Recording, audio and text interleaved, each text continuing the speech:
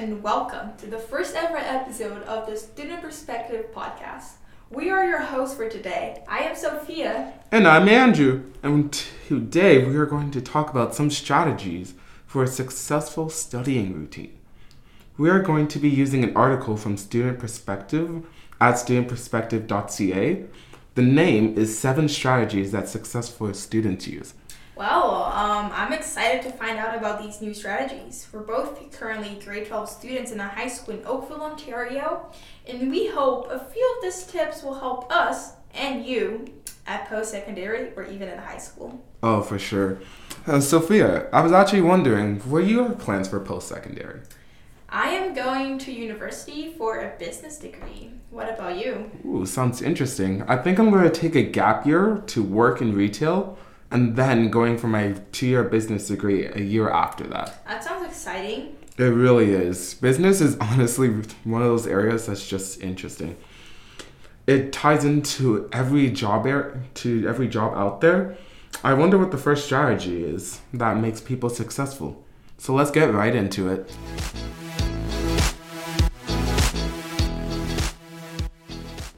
Okay, so the first strategy on the website is find a way to organize.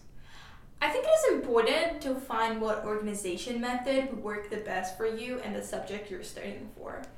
The article also gives you access to resources on organizing. It says here that it is important to stay organized and on top of readings, assignments, labs, tests, exams, using a calendar, either electronic or paper-based, to write down due dates and to-do lists. Andrew, what do you do to stay organized and on top of all your work? Come on, Sophia. You gotta bribe your teachers. You already know. I'm kidding. One method I use is actually placing sticky notes in areas I need to do a task. How about you? My favorite way to stay organized with all my schoolwork and deadlines is by creating a spreadsheet with all the information. That way I can highlight it and list it in order of importance. I like using 2 different tables, so one with all assignments and deadlines and the other one with a schedule so I can plan my week ahead of time. Wow, that's a lot. Organizing will definitely help change how you're studying and time management goes, and every student, I think, should find the best way they can stay organized. Yeah, I agree. It has definitely helped me get through grade 12 the last year of high school. Even with a lot of assignments, I was able to improve my time management since I started scheduling. You want to hear the second strategy? Yeah. Of course. The second strategy is to focus on focus. I know focusing can be a hard skill to do. Trust me, especially with so many distractions these days. Let's just say I was not the best at handing in homework. Sophia, would you say that focusing has more benefited you in life? Oh yeah, focusing has led to better time management, so I was able to hand in assignments faster and with better quality, and my grades improved a lot. It's crazy how much you can actually accomplish by Right? focusing.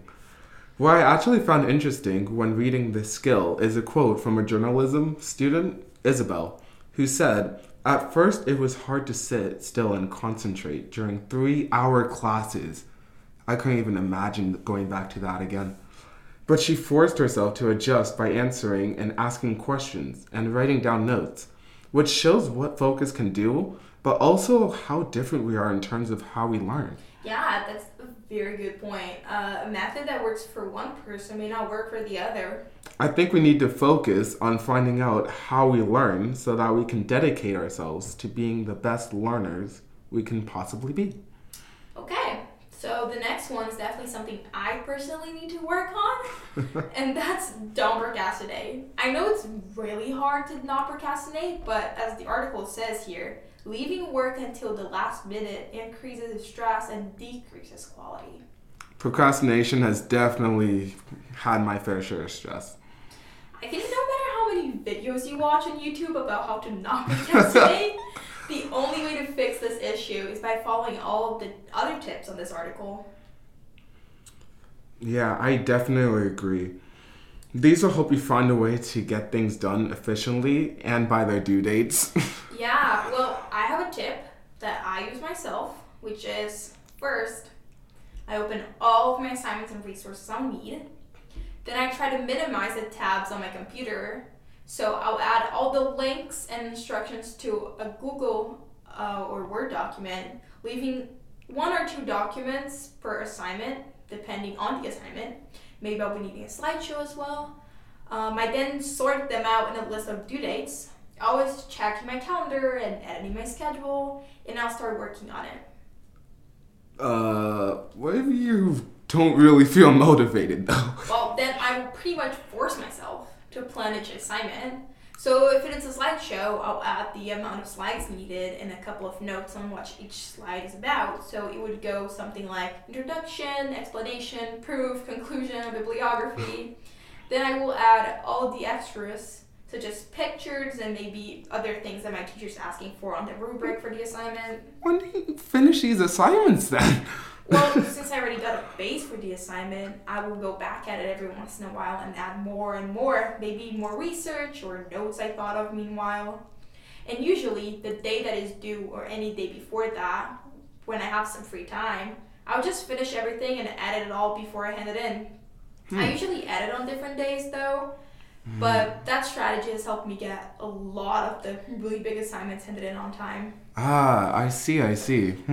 I'll try it next time. I really hope it works. Well, if you dedicate a little of your time every day, I guarantee it will. Ever heard of the right place at the right time?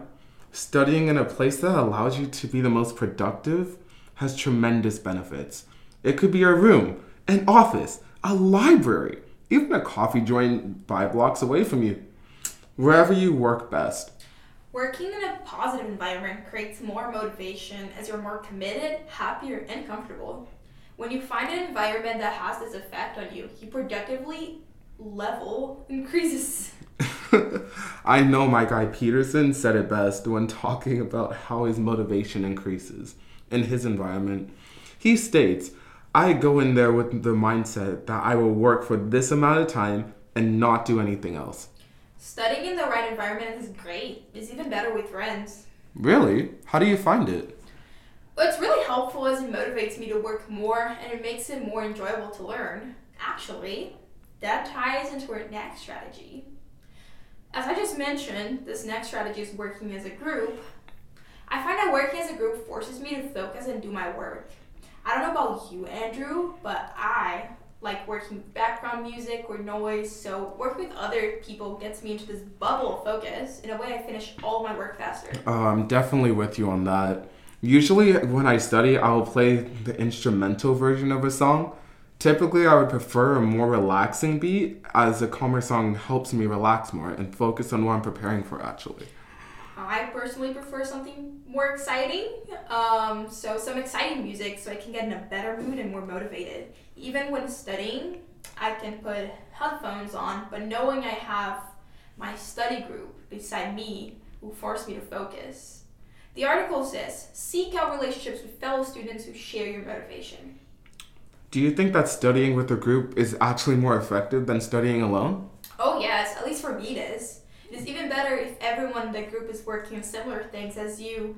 Can all work individually, then share your thoughts and even ask questions. And before the group session is done, you can all discuss your work and even help you finalize it alone as you get the chance to look at different perspectives. Have you ever thought of what you want to do in your life? Maybe what you want to be when you grow up? What makes you happy in life? Having these thoughts and desires to achieve are hard to accomplish without setting goals, though. It's possible to do without them, but I feel like I do agree. Setting goals makes achieving your dreams and desires a lot easier since you have a starting point. It's very helpful as you have the building blocks that can help you over time to eventually get you to where you want to be. A really good example that I actually saw in the article is to think about your marks you want to achieve. Especially in high school. Well, I don't know about university yet, but where marks are percentages. So when you have a mark goal, you're going to work hard to get the percentage because one bad assignment can potentially drop your average by a lot. So you're going to force yourself to work harder in order to achieve your goals. Ooh, isn't that the truth? Do you have any other strategies that can help people achieve their dreams, Sophia? Yeah, we go. One last strategy, and this one is important. Everyone should remember this one. Actually, I'm really surprised about how little people talk about it. The strategy is one I feel people everywhere should be talking about, and a lot more, as it's not an easy one. It's not an easy one. Yeah, a lot of people are afraid to ask for help, so finding extra resources can be very helpful. The first step is to recognize what your teacher learning styles to find what will be more efficient when studying. You can look for the resources given by your teacher first, and based on the amount of information you can get out of that, you should look for extra resources given by other teachers, the library, and even the school that you're looking into. There's actually one more thing. If you're looking into multiple colleges or universities, or even both, the Student Perspective website has many colleges and universities listed in alphabetical order. That way you can find all the post-secondary schools fast and look for extra resources on their website. Yes. Looking back at the article, it says something that I think everyone listening should remember. Do not be afraid to ask for help from your instructors. Well, that is our first ever podcast episode. Make sure to check out the article at studentperspective.ca for more information. There's also extra resources to help you achieve each skill, so make sure you check them out as well. This is Sophia. And Andrew, and we'll see you on the next episode.